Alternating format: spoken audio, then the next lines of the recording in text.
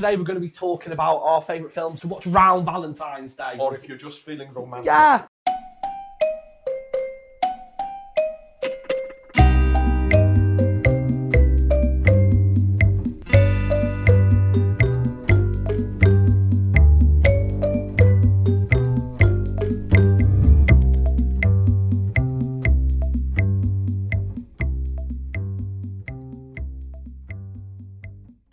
Hi guys and welcome to Something Wicked podcast. Today I'm joined with my horror guru, Jason Jones. Hello again, Fitz. Yeah, today we're going to be talking about our favourite films to watch around the Valentine's time. Love theme. Yes, love themed films, that's what I was trying to say. But first we're going to start off with what me and Rob started last week as a segment where basically we just talk about what we've watched the last week or two. So what have you seen, Jason, that you want to tell people to watch? Well, on Shudder there's a new film called Hunted that's just appeared on there, and all I'll say is from when I watched the trailer, I thought it was going to be a tawdry, usual rape revenge thriller, you might say, but I was wonderfully pleasantly surprised by watching it. You're not the only person that said that to me about that film.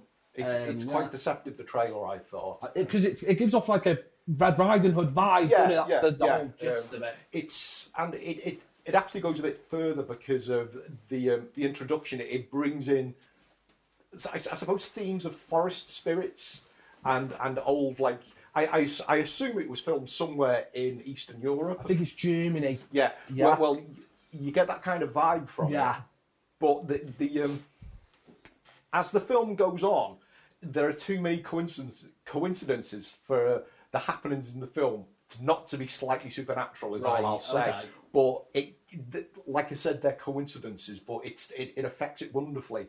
And by the end of the film, the female lead character, she almost looks, I'd say, like a Celtic wild woman, and she goes proper fierce. Okay. I mean, she really goes fierce in it.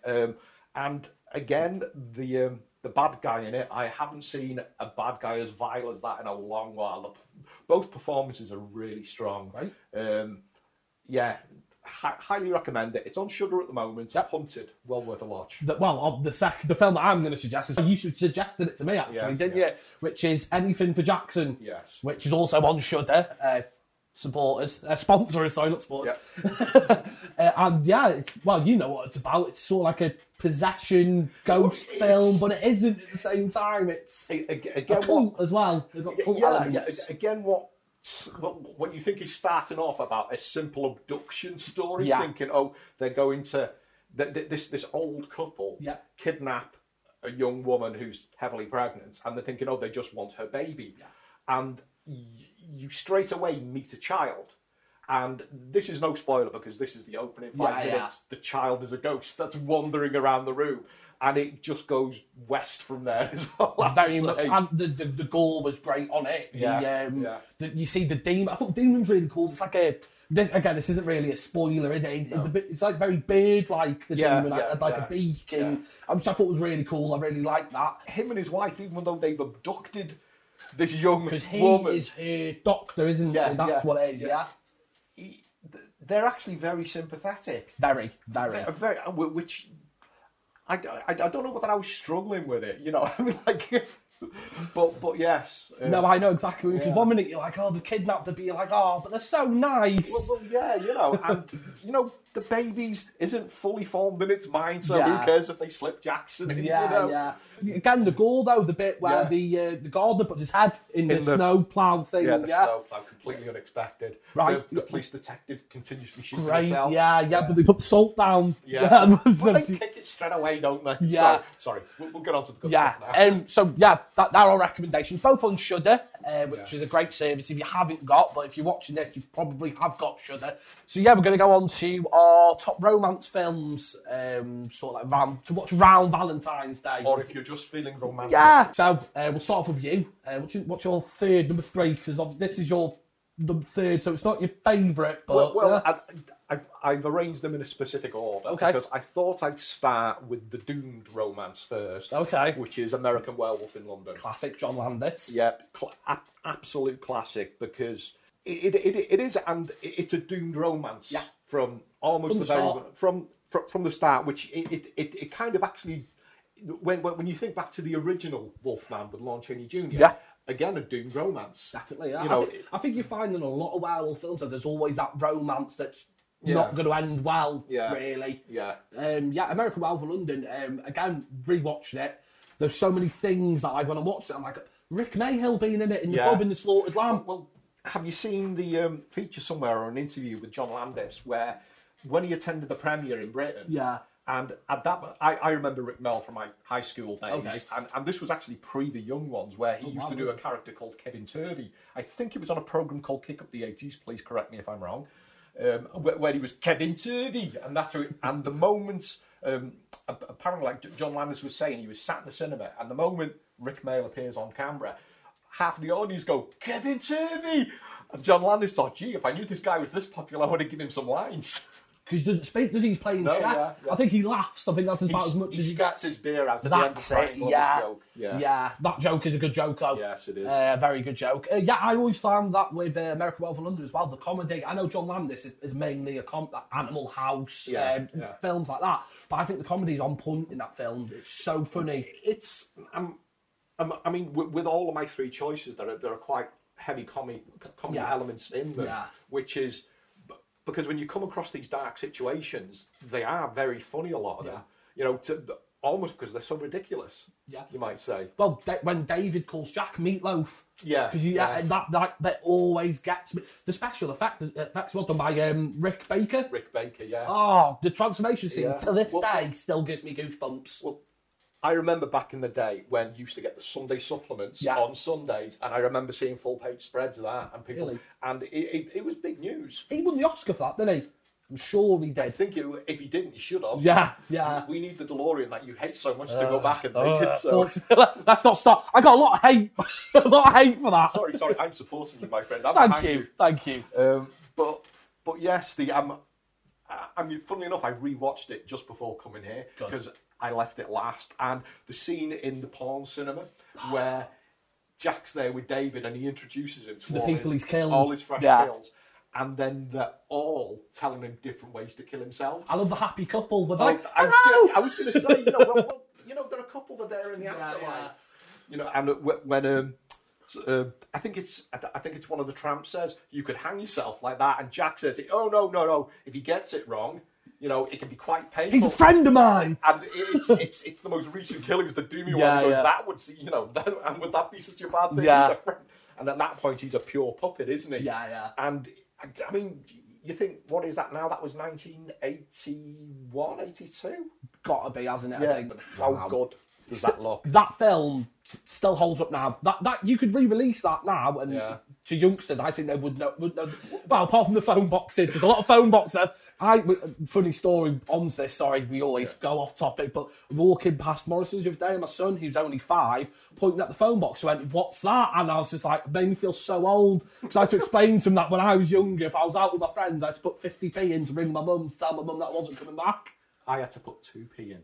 Oh wow, that's some inflation. Anyway, off topic. Yeah, it's strange how you see the romance develop, though. Yes. Looking back at it, I mean, like, people can say it was the late 70s, early 80s, but you get this young man who's obviously got deep trauma. Yeah. And this nurse just falls for him straight away. But he's American as well, I suppose. I know, yeah. Also, another thing that still to this day blows my mind off, Phil, the Nazi werewolf bit where in his dream where they break through the doors, slit his throat and kill his family. That bit still just comes out of nowhere for me. That whole sequence was absolutely terrifying. Because I was probably around about 10 or 11 when I saw it for the first time. Wow. God bless the VHS. Wow. And, well, actually, the bit in the forest as well, that when he's observing himself in the bed and Alex comes up and looks and his eyes open. Yeah. That's the photo I got David Norton to sign for me. Exactly, the romance and that's good. I like that how... Jenny Agutter as well, sorry. I like how the end, she walks over to him and he's a wolf in the alley. Yeah. Obviously, spoilers for these because this film's old. If you haven't watched it, then... Shame on you. Yeah, exactly. The bit where she walks towards him and you you get that feeling that he's going to listen. His face relaxes ever so slightly, doesn't it? And you think, oh no, it's fine, it's going to be fine. Yeah. And then obviously we know what happens, it's not fine. Another bit watching it again that I really enjoyed was the foreshadowing of when Bad Moon Rising by Creedence Clearwater Revival playing. And and you're like, oh no, it's about to happen. Because when you first watch it, you're like, oh, this is a tune, this is a great song by a great band. And then after the song starts playing, he grabs his head and starts screaming, doesn't he? And then that's when the way he just lunges up. Yeah, because you don't expect it, do you? You don't expect it. Yeah, I love that film. Talking about the music, the end credits, you have this absolutely heart-rending final scene, and it's wonderful the way that there's no talking after it. I mean, and that's very much like old cinema when it just cuts, and it leaves like that, and and it kicks into blue. That's very John Landis, though, isn't it? Like he knows what he's doing. Yeah. So I'm going to go to my number 3 now, which is a film that I know you don't like. Yeah, I wouldn't say I don't like it. It's just it's disappointing. Okay. It's Valentine, the 2001 starring David Boreanaz. Is that how you say it? And Denise Richards. Yes, yeah. Mary Shelton as well, which I forgot. Of course, Mary Shelton. I watched that again this morning, and the last time I watched it was a while ago, and it's not aged great. I can see where you're coming from, but for me, what I love about it the most is that you don't like any of the characters, and you root for the killer. Yeah, and you want him to like from the beginning bit with Jeremy Milton when he's a kid, and then she pretends that he's like attacked her in the dance, and you're like, oh god, I hope he is killing him. Like I hope he is murdering these women. That's very much a theme of the slasher genre. Yes, because I mean, I believe a true slasher should have. Jason Voorhees, arguably he's got his righteous vengeance. Yeah, because he was ignored and he drowned by cancers. And you can see it in a lot of and spurned lovers. Obviously I'm not condoning it, but they give a very specific reason. I know what you mean, I love the cherub mask as well. The mask, I think that's a cool mask. I like the way his nose bleeds, or her nose bleeds. I won't spoil this one. When obviously the killing's happening, I like the kills as well. I think the kills are pretty. Apart from the Denise Richards kill, because when he's drilling and he clips her, I think, and he lifts up, I think, oh, he's going to drill a killer, but he just chucks it in and electrocutes her. Yeah, funnily enough, that was one of the things that stuck in my mind because I saw it in the cinema. Oh, okay. And the things I can remember about it was the cherub mask. Yep. Denise Richards in the hot tub, because at that time she was hot property. We were like, no, she's not getting a top. I'm sorry, I apologise. And the very final scene where you find out who the killer is. Yes, which is, again, given away by the nosebleeds. Which that bit is a bit corny when you rewatch it. Like the end where it pans out and you see the person's nosebleed. You know what, it's nearly 20 years old. I'm spoiling it. It's David Boreanaz's character. He is Milton, isn't it? Nelson. Nelson, sorry. No. And like at the end, he's hugging Mary Shelton. That's it. Mary Shelton's character, and it pans out, and he's just got a little trickle of blood going down his face. Well, it's kind of funny because that only the audience has that knowledge. Yes. No one's seen the killer and lived. Yeah. No one's seen the giveaway. So it's kind of like it's a nod to the audience. Yeah. It's confirmation. Yeah. There's a few other things like I like when one of the girls died with the arrow when she's going around the maze and he gets her with the arrow. I think that's I don't know how to do that. You know what a bow and arrow is. I think that's a cool kill. But watching it again, it definitely hasn't aged great. Not as well as the other two movies that I'll talk about. It's funny because Valentine was part of the mid to late 90s onwards renaissance of the classic genre, slasher genre, which people will argue started with Scream, but you see, I like Scream. Well, the first one at least. The two sequels, the three sequels, I'm not a fan of. Oh, really? But, no. But the first Scream, I think, is a wonderful. It's wonderful because it's a parody, but it's a loving parody of the. And I think actually it was the other Kevin Williamson script, I Know What You Did Last Summer. That to me was that. I remember at the time I was a postman, and I'd get up at 3:30, 4 in the morning, and I put the telly on while I was having my tea and toast before going to work, and I saw the trailer for the first time, and that reminded me of the old slasher films, which ironically two that you're going to mention, because when you mention the slasher genre now, it's people always go Freddy Krueger, Michael Myers, Jason Voorhees. They forget about these one-hit films that were themed around a very specific thing, And I actually think it was quite disappointing that I Know What You Did Last Summer spawned sequels because. Did you ever see the third one? No, I saw the first two in this. The third one, what's the original killer called? Ben? Is it Ben something? It's called. Yeah. But the fisherman he's called, isn't he? Yeah. He's a ghost in the third one. Oh, so they got the supernatural. Yeah, it doesn't make sense. It doesn't make sense. No. Yeah, so Valentine for me, I think it helps as well. When it first came out, I was about 6, and I watched it with my mum. Yeah. Good upbringing. Yeah, very my mum. Yeah. My mum's the one that got me into horror. To be honest with you, you just moulded me from there. Like the potter's wheel. Yeah, I think it's just it's very 2000s though. That's the thing. Like you see, like Denise Richards has got like a little Motorola, and it's not aged great. But yeah, we'll go on to your number 2. Number 2 is The Domestics, which I only watched for the first time night before last, which I really liked. Yeah, I got the message through, loved it. I also I take notes whilst I'm watching the films, and I read my notes out to Jason. And there's 5 factions gangs in the post-apocalypse that you know of. One gang I really liked was the Gamblers. I thought they were really cool. I like the way that when they find someone, there's 3 things: there's either take them back, kill them, or let them go, isn't there, when they're spinning the roulette wheel? And then you've got the sheets where they look like they look like clan members. KKK. Yeah. And you sort of get. It doesn't help that they're American as well. But they're only in it for the one scene. Yes, where they shoot up the axe. The guy they called the Axemen, are they? The Nailers, aren't they? The Nailers. They're a cool gang as well. The most traditional Mad Max of them because of their spiky stuff. Yeah. I don't know, the Gamblers were like deer heads and buffalo heads. They actually reminded me. Have you played Fallout 4 Nuka World DLC? I have, yeah. One of the factions in that. Because they wear all the animal heads, don't they? But they're a bit more. They glow. Yeah, no, I really enjoyed Domestics. Yeah, like I said to you beforehand, it was marriage counselling going across country in apocalypse. Well, I mean, a brief description is it's set. It's set roughly. Isn't it like 3 years? 3 years, I think they said. The opening scene of the film, you see planes go over, spraying black dust. And you've got Kate Bosworth, who's one of the main characters, says that it killed an awful lot of people straight away. And so you've essentially got the end of the world. But it hasn't quite collapsed yet. So the actual title of The Domestics, the gangs who Chad mentioned are essentially, you can imagine people who've just gone, there's no law and order, we can do what the hell we like. I'm going to take what I want. Yeah, or again, like the Gamblers, because you get a sense of mischief with Gamblers, I think. Yeah, it's a lot of alcohol and drug abuse springs to mind with the Gamblers.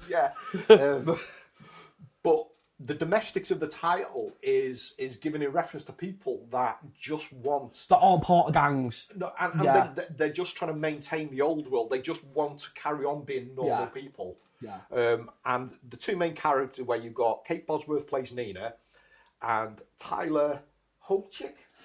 I found something interesting out about him. He was the kid from Road to Perdition. Tom Hanks' son. Yeah. Sorry, again, going off topic, but I found out that he plays the son. I saw that in the cinema. Great film. Anyway, sorry, back to the Domestics. Ironically, Kate Bosworth played Lois Lane in Superman Returns, and Tyler Hoechlin plays Superman in the Arrowverse, and he's actually... Oh, really? I didn't know that. Yes. I can see that. I can see that, though, yeah. Well, he's actually... he's got his own series starting soon. Cool. So, and they were a couple that were divorcing just before the apocalypse happened. Yeah, and obviously you can't go to a divorce place when... Well, it's kind of... It's ascertained early on in the film that Nina was the breadwinner. Yes, yeah. She brought the money home, and he was doing odd jobs, and he was trying to get into construction. And the strange thing is, and it's also ascertained that Nina was clerical, wasn't she? Or she was like middle management. He was in the middle doing a course as well, wasn't he? To get like a badge to do construction. Yeah. And of course, with the end of the world happening, everything is suddenly flipped. Yeah. He is very useful, and she feels disempowered. Yeah. And she's been in constant radio contact with her parents, which are only 200 miles away. In Milwaukee. Now, that is a small... by today's standards, that's a small distance. Yeah, not too far. But in the post-apocalypse world, that might as well be... Especially when you've got the Gamblers bouncing around. Well, all of them on the way through. And she's lost contact with her mother. Yeah. So, Mark agrees to drive across country. He said, I'll take you. And from I think it's the second scene where Mark's talking to one of his friends as he's packing the car, and and his friend says, surely there are easier ways to win her back. Yeah. And he says, no. This is what she wants to do, we're going to do it, kind of thing. I think there's it's not a nasty dig at Mad Max, where his friend points out, if you get a puncture in that thing, or if you just get a puncture out in the wild, you're dead. And it's the one thing that's always got me about them. I love the Mad Max films, and George Miller is a god to me. But who really looks after all those cars? Where do they pump the tyres up? Yeah, I suppose, yeah. I mean... Stop taking the magic out of things. I know. But there's that other scene earlier on where one of the Nailers' bikes won't start. And he's just... And the chainsaw. The chainsaw does it. Who's maintaining all this stuff? And it sort of brings that harsh but funny realism to it. Yeah. And needless to say, as their journey goes on, they start to appreciate each other again. Yeah. And there's a pivotal scene, probably about halfway through the film, where Nina's been wounded. Where she's in the cabin. Yeah. And Matt goes out foraging, but he leaves all these little post-it notes around. Yeah, because she said just before the scene that he used to do cute things like leave the post-it notes around the house when they first got together. Which leads her to an LP in the rack, which she puts on. Great song. Goat Snake. I looked it up. I've got that album flagged to buy. It's a good album. And at the same time as she's putting this record on, he's gone into this house, and he ends up getting caught by I can't remember the actor's name. Again, he generally gets cast in a specific type of role. The razor blade guy. Yeah, he's weird. He's a weird guy. Yeah, but he's got that silver-plated lube, and obviously he's trying to impress by making references to A Clockwork Orange. Yes, but ultra-violent. Well, it's Mark's reactions like, really? I've got to do this? Yeah. And then he brings in the big. A huge gimp. Yeah, pretty much, yeah. And you can see Mark's reaction, and it's like, really? I've got to do this. Because what does he say to him? Do you want to go big or go home? Go home. With this... I mean, this guy's insisting he tortures this father and son. Yes, because he's already started when he's cutting him when he goes in. And the fight is intercut with Nina moshing to this great Goat Snake song, and Mark having to fight the big. He's a hard guy. He's a big guy as well. Considering he kicks him in the balls to start with, and he hardly flinches. And at that moment, it's just like, you're on a hiding to nothing here, man. He manages to get the better of the razor blade guy, doesn't he? Well, and what happens after the resolution of the fight, where it's all, it brings home how boring and mundane the apocalypse must actually be. And how, when you see especially what the gamblers get up to. Yeah. Because they've got that weird game, haven't they, where they're Russian roulette. But I still think the first time you're introduced to them on the motorway, and you see them pop up, and you can almost hear them giggling to themselves. Like, they're the ones that shoot Nina, aren't they? Nina, but of course you witness this road trip, but then there's the cherry that's loose. Yeah, who sort of becomes their friend by not even introducing herself. I've heard her described as guardian angel stroke Cupid, which I think is... I get that. I can get that. Which is, I think, a wonderful frame of reference. And she's played by Sonia Mizuno, if I pronounce, who you've seen in Ex Machina and Devs. Cool. And she plays that absolutely wonderfully, this angel of vengeance, you might say. Very, very good role. But also... quite sweet as well, because she watches Nina mosh the Goat Snake, and she smiles, doesn't she? Like, gets her... and she clearly wants them to get back together. Yeah, which I think it's really sweet. That and at the end, it is not sweet for her though. I know, but she served a function. She did, but, right. We'll go on to mine because we've said too much about that film, and there's no point people watching it. I know. Brilliant film, The Domestics. Brilliant. Yeah, 100% agree, because at first I wasn't 100% on it, because obviously I've not watched it. It's the only film out of all of them that we've picked that I hadn't watched. Yeah. But yeah, I loved it. I'd love to see a sequel about the gangs. Well, it's a world you could explore. Not necessarily about Mark and Nina, but you could explore the world. Well, my number 2 is a classic. Is My Bloody Valentine, which I watched this morning. I love that film. I love Harry Warden. What character? I love the ghost story. the mine. Yeah. I've got a tattoo of the mine on me. Yeah. I have. I've got a big tattoo on the side of my thigh. It's one of my favourite slashes. It's got one of my favourite kills in it as well, which I love a little bit about it. He knows me so well. Straight through the eye. Funny enough, this morning was the first time I've ever watched the uncut version. It might actually be, when I watched it a couple of days ago, it might have been the first time I saw the uncut version. Where he puts the girl on the shower. And I've not seen a lot of these things before. I know, because the version I was watching, you could see a visible change in the film stock. Yeah, exactly the one that I was watching. Because I'd never seen when he kills the big fella, because he shoots with a bolt gun in the head, doesn't he? The big fella with the glasses. A few times. Yeah, and you never see that, do you? Normally you see him come around the corner and he's dead and the girl cries. With here geeking out, explain the plot. So we went straight into that there. So basically, years ago, there was a group of miners got trapped underground. For 6 days. And a man called Harry Warden ended up basically canniballising the other 4 men. It was a 5 or 6 men. 5 men, wasn't there? Well, there was only 1 man left. Yeah, there was 1 man. Anyway, he ate everyone else. So when they obviously got him out, they sent him in a psychiatric hospital. Yeah, obviously. Obviously, he ate 5 people. And when he didn't waste any. No, he didn't. No, but when they find him, he's in the middle of eating an arm, isn't he? Yeah. And basically, when he gets out, he escapes from the psychiatric ward, doesn't he? And he kills the 2 men that were responsible for making sure the mine was safe. Health and safety kits. Yes. So he kills them with a pickaxe, obviously, dressed as a miner, because that's the gimmick of the film. And this happened on Valentine's Day. On Valentine's Day, yeah. And they live in a town called Valentine's Bluff. Yeah. We're noticing a theme emerging here. And he kills them, rips the heart out, puts them in a box and takes them to the Valentine's disco and leaves them on the side. And then he's caught and put into the mental asylum for the rest of his life, basically, they say to him. And then we fast forward, I think it's 30 years. 30 years, like that's it. And there's a group of kids. No, 20. Because it happened in the 60s. Yes. Yeah. So the group of kids have basically said to the mayor and sheriff, we want to restart it. Yeah. But they all work in the mine as well. Yeah. And basically, it just sort of goes from there. Like people start going missing. Like Mabel, who's the mayor's secretary, isn't she? There was no reason to kill Mabel. Her death's amazing because they find her inside the tumble dryer melted. Not Mabel, man. Poor old lady. She was the only woman in that film where I was like, they didn't need to kill her. There was no need to kill Mabel.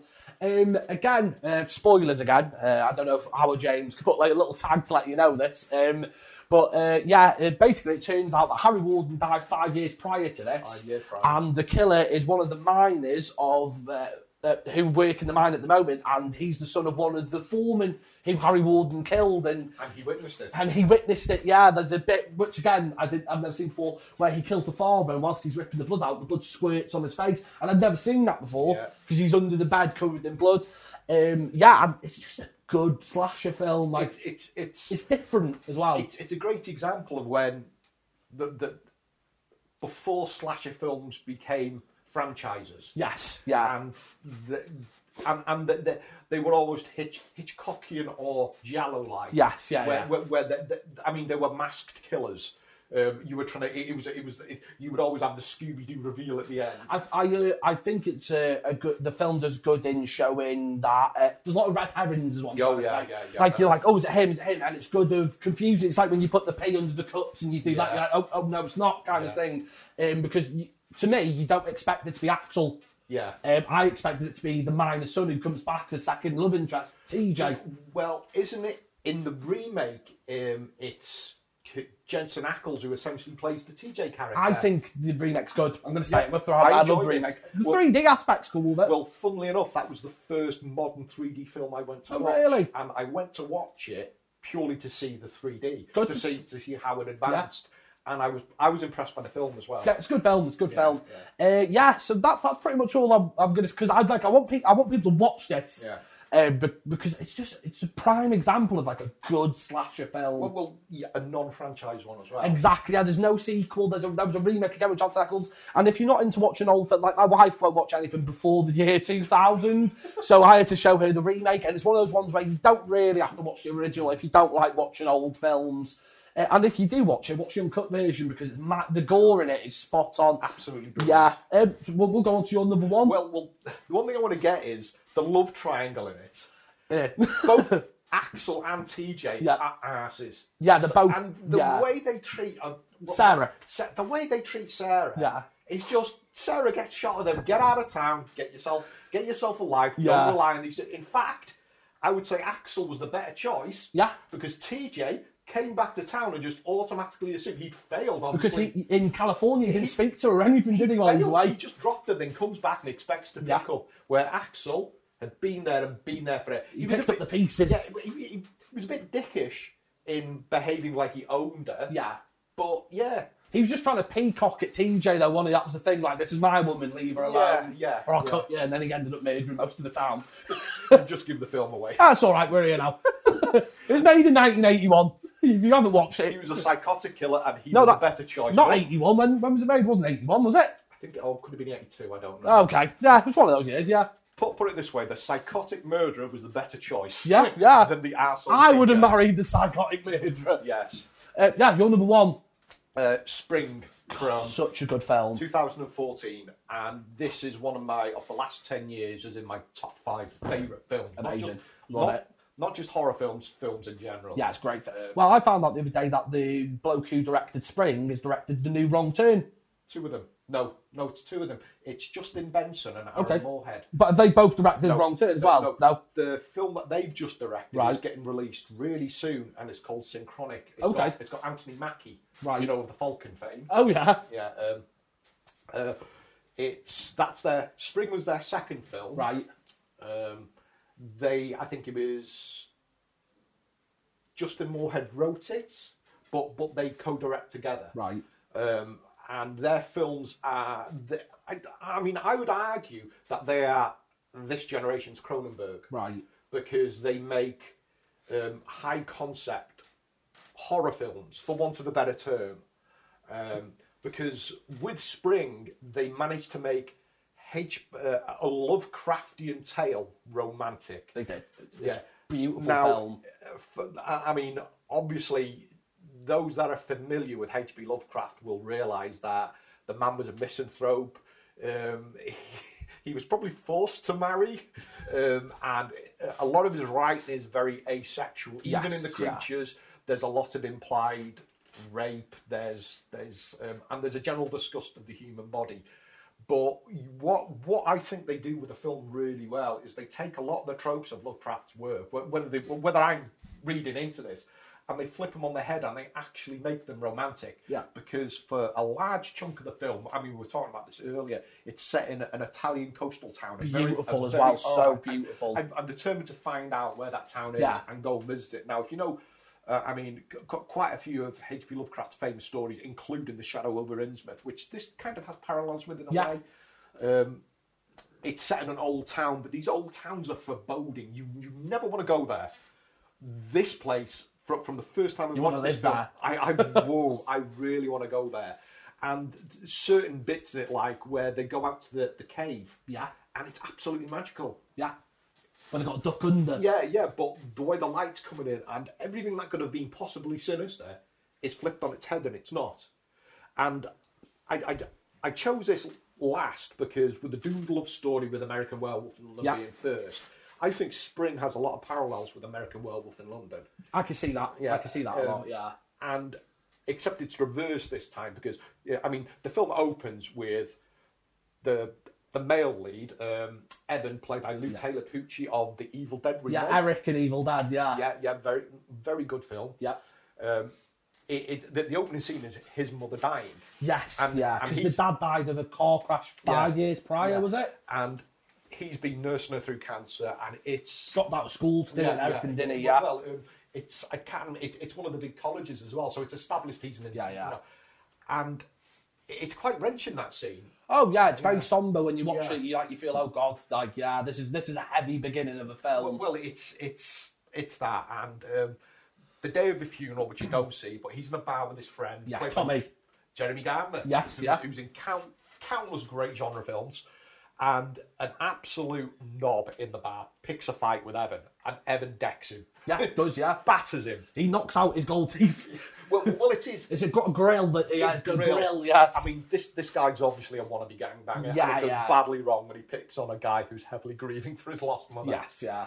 And push comes to shove, he beats him to a pulp. He goes home, and the cops turn up in the morning. Yeah. So Evan thinks, all right, I've got to get out of here. And he grabs his Passport. Because he told his dad that they'd go to Italy one day, didn't they? Go to Italy, so he jumps on a plane and he goes to Italy. The scene in the taxi's funny where he's like, where should I go? To the woman, the woman's like, where do you want to go? Yeah.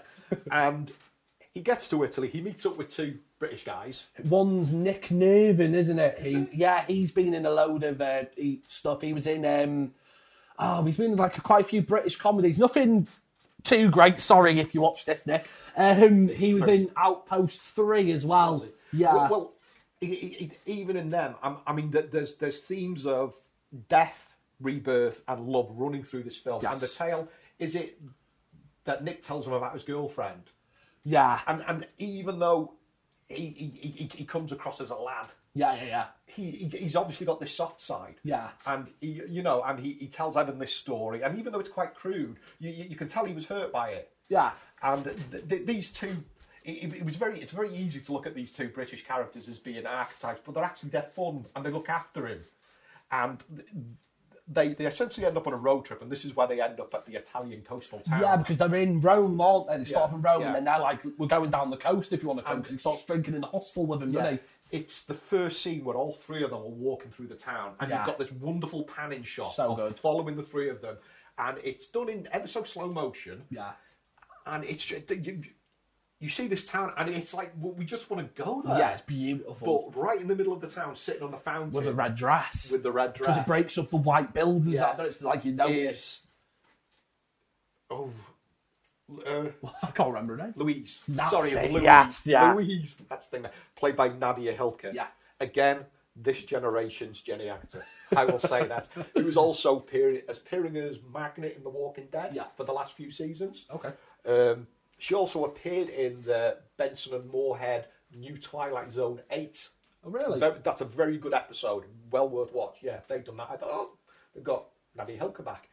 Oh, and you get this tracking shot, and obviously Evan notices because she stands out like a sore thumb. And he turns around, doesn't he, to look at it, because they sort of like lock eyes. Yeah, like that. And so anyway, they end up at a cafe having a drink. Yes, yeah. And Evan spies Louise by the red dress again. Yeah, in the red dress, and he goes over to talk to her, and straight away she says, "Sleep with me." Yeah, straight away, and he's a bit.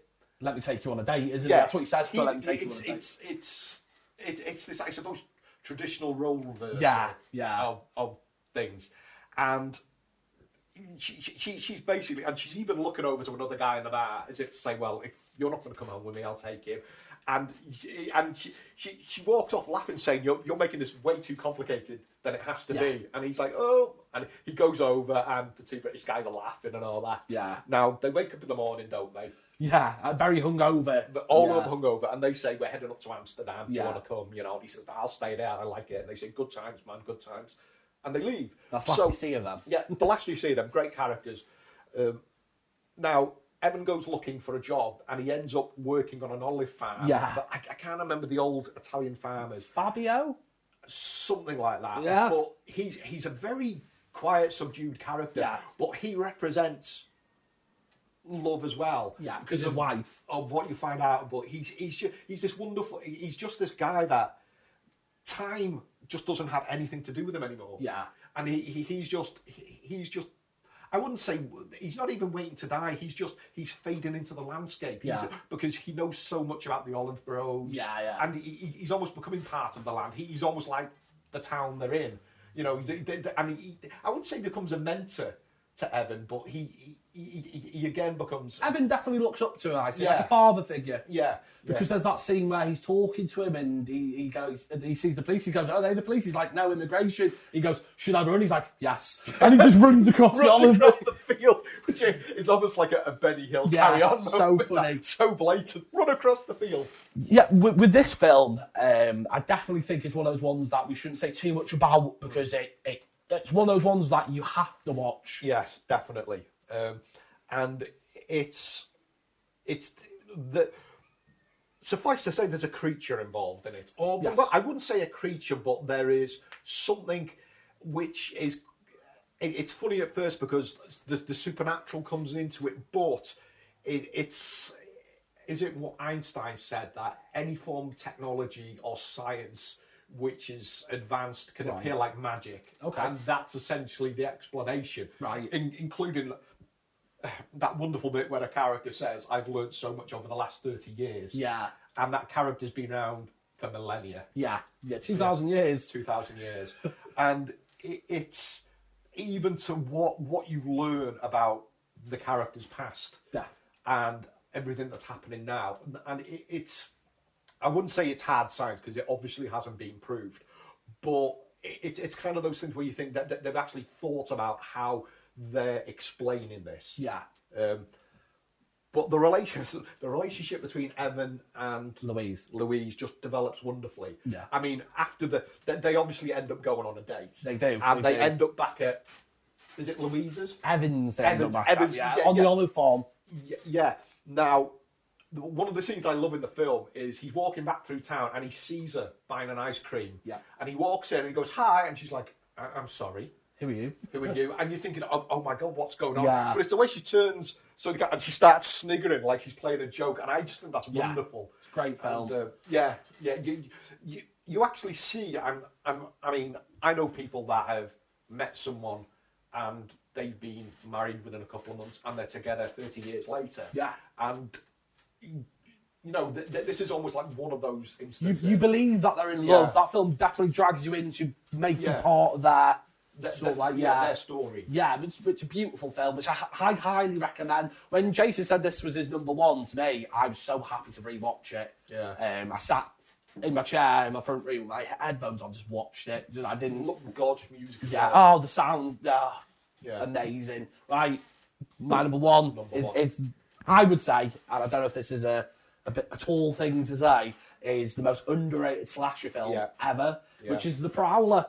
Yeah. The Prowler, which has got Tom Savini's best special effects. Are we talking about that? Oh yeah, and with so the pitchfork in the shower as well. That is shocking by today's standards. I watched my 3 films again this morning. Before we start geeking out, get the story. Oh, of course, okay. So basically, it starts off in 1945, just as the war's ending. Yeah, it's ended, yeah. And basically, this girl's wrote to her then boyfriend. It gave him, I think, a John, I think they call it in the film. And he's over fighting. Yeah, he's fighting. Fighting the Nazis. Yeah, and basically she said, listen, I can't wait for you anymore. I'm a woman, I've got needs.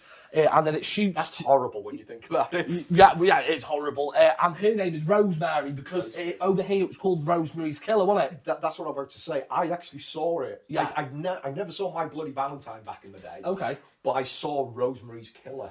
In cinema? No. Oh, God, I was going to say, you must have been like 6. Right? No. God, I'm not in Japan. They're back to anyone into the cinema there. So, obviously it shoots to Rosemary and she's at a date with a rich lad, isn't she? It's at the graduation ball. It's kind of got the same feel to how they cancel the party on My Bloody Valentine, don't they? For the same reason, basically.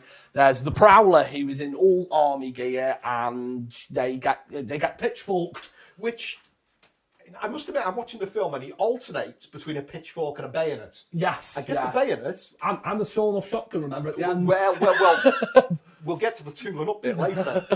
But I never got the pitchfork. No. Well, it was called the Pitchfork Massacre in America. That was its original title. You see, I never knew that. Yeah, I only found out this morning. I'm not acting like I knew. I didn't. I found out. Yeah, in America, its working title was the Pitchfork Massacre, which you get, don't you, from what happens. So basically, they end up killing, and the graduation dance doesn't happen, and does it? Like they call it off, kind of thing. For I think again for it's a bit of a downer. I think about 40, 30 years they put it off for, right? It would be about 30 odd years. Yeah. Because with it being the end of the war, and it's set in around about 1980 years. 81 actually. Yeah, I think it's so like 30, 40 years. So then they're going to do the graduation dance again. There's I like the whole cast. I think again with My Bloody Valentine, what I did say about that, I like the whole cast. Yeah. You got a couple of people that you don't like, but like I care about everyone in these films, which is what I love. Yeah. So they're doing the dance again, everything's sorted. The deputy's got a bit of they're a college student as well. They're not high school, are they? Yeah, they're college. Yeah, college or university. Yeah. Because one of the central locations is the sorority house. Of course, or it's a house where all the girls live. Yeah. And Yeah, so basically there's a deputy who I really like, and then the sheriff who's going away on a fishing trip. Yes. Again, there's a lot of red herrings in this film. There's so many red herrings in this film. Yeah, at one point I thought it was the shopkeeper's brother, you know, the simpleton. Yeah. You'll have to say that. You have to call someone the simpleton. Yeah. Challenged. Yeah, there you go, yeah. And his brother calls him a simpleton as well, that's why I called him it. Yeah. I thought it was him, but it isn't. I won't spoil it because again, I think it's probably my favourite slasher. It's when I was watching it, and again I watched a few reviews to think, am I watching? There are bits in it which come across as a bit slow. Yes, but then again, though, I mean, probably watching it back then, I would have been riveted. Yeah.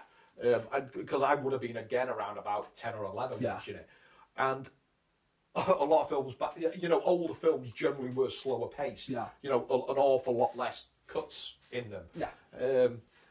But the thing that I mean, again, we mentioned the gore earlier. So good. Oh my god! So good. I would definitely say it's Savini's best work. It's some of it I found truly shocking. You see, the bit with that, like you said, the bayonet through the guy when he opens his eyes and the roll to the back of his head. Well, funnily enough, I mean, up until even quite a later age, one of the things that always freaked me out was White Eyes. Yeah. Because one of my favourite horror films of all time is Horror Express. Okay. And when the alien entities sucked people's minds out, they're left with white eyes. And I saw that really, I must have been about 6 or 7 when I saw that. And it scarred me for life, but I also loved it. Yeah. And the back of the VHS for Rosemary's Killer was that final scene of the guy hanging out the shower with the white eyes. And that, I looked at it, do I really want to watch this? Yes, you do. Well, I did. One of my favourite scenes from that film as well was where she's getting ready, and it's intercut with him getting ready, where he's tooling up. He's putting his bayonet in, he's putting it, because his mask is basically like an army jacket just tied up, isn't it? And I just love that, like, there's her putting her brooch on, and then he's like sorting his shotgun out. Funnily enough, when he put the shotgun in, the sawn-off shotgun, I was thinking, wait a minute, why is he in a sawn-off shotgun? Yeah, that's a great kill. A great kill. Which, funnily enough, it's just as well. I don't really want to say much more about it. Well, again, talking about, I mean, the best kill sequence is you've got one of the girls is having a shower, and her boyfriend turns up, and basically let's have a bit hanky-panky in the shower, you know, and it's when he's getting undressed, he gets grabbed from behind. Hand over the mouth, isn't it? And the bayonet gets pushed down through the top of his head. Through his chin. And it comes out through his chin, which is what we said. And my only problem with that scene is it goes on for a bit. I mean, he survives an awful long time with a bayonet through his head. I'm pretty sure you'd pretty much die straight away from that. But that scene is, that is horrible. That is such a good gore scene. Like straight after that, and you were saying a bit with the picture, where he's rising off the floor. I think that's shocking by today's standards, because you get, I mean, you essentially get nudity, blood and violence against a woman, which was, I mean, I can understand back then why it was cut, but even watching it now, I'm thinking that is actually, and that is a sadistic scene. You can tell this guy hates these kids and he's killing. And like I said, rewatching it, I was whoa, you know, I didn't realise it. They're aged perfectly. That is intense, you know, even by today's standards. The girl who's swimming in the pool as well, how he kills her. Cindy Weintraub. Who, funnily enough, played a college student in that the year before she made Humanoids from the Deep. Great film. And she played Doug McClure's wife. Now, Doug McClure would have been knocking on at that point. But I'm not dissing Doug McClure, because he carried on doing the good work until a ripe old age. Yeah, but I don't want to say much more about that. Watching the special effects where... perfect.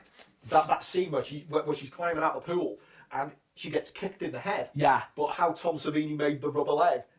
But they filmed it in October, so she must have been freezing. She took a few takes, didn't it? She was in the pool. That film for me is just a special effects gore. The director and one would go on to direct as well. What? I did see this film, didn't direct after that. It was, because he directed some bangers, didn't he?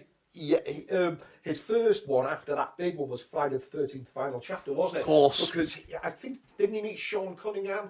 And or he was one of the other producers, and they said to him, "We'll get you to make it," because it was actually that. Needless to say, it takes place on February the 14th, but it's a Saturday. Right. And we all know the day before February the 14th is, you know, Friday. And the whoever it was you were speaking to said you should have called it Friday the 13th because it could have essentially been a Friday the 13th film. Yeah. And of course, Savini done the special effects on Final Chapter, didn't he? Well, he brought it back from the first one. Yeah. But he would go on to do things like Missing in Action with Chuck Norris, Invasion USA with Chuck Norris, Red Scorpion with Dolph Lundgren. Yeah, that's it. Yeah. And he went on to do all these great action flicks for Cannon. We miss you, Cannon. Please come back somehow. But what a career, you know, in pure pulp cinema, I would say. Great. That he had after that, and how people just tend not to remember the Prowler, Rosemary's Killer, or the Pitchfork Massacre, whichever name it may be going by. I kind of get Pitchfork Massacre more than the Prowler. I kind of get that more. Yeah. So they're our picks. Watch them all. I know we spoiled some, but just get over it, innit? What I'm going to do as well is just a little quick shout out because our Rob's not here today. The lovely Jason's filled in for him. But I want to tell you what his 3 picks were quickly. His number 3 was Overboard with Kurt Russell and Goldie Hawn. Number 2 for Rob was Heartbreakers with Sigourney Weaver and which we were talking about beforehand. Which I thought Gene Hackman as well. Brilliant. What did he explain about getting the kids to smoke? Because he's a cigarette baron, isn't he? That's why he's got money. He's great. And then Rob's number 1, which is a film you've not watched, but I've never seen. Fatal Attraction, which, if you haven't watched that, and I don't really watch anything out of the horror genre, this is, again, for an episode that we're going to do, stealth horror. Big stealth horror film, because it's a very dark film. Oh, God, Glenn Close, amazing in it. Yeah. So they were Rob's picks. So big shout out to our Rob, we miss you. That's pretty much it, guys. We've got merch as well now, which is pretty cool, as you can tell. So if you want anything, give us a message and we can try and sort something out for you. Yeah, I'm Chad, obviously. This is Jason. Thanks for watching, guys. Keep it real. Keep it real. Real.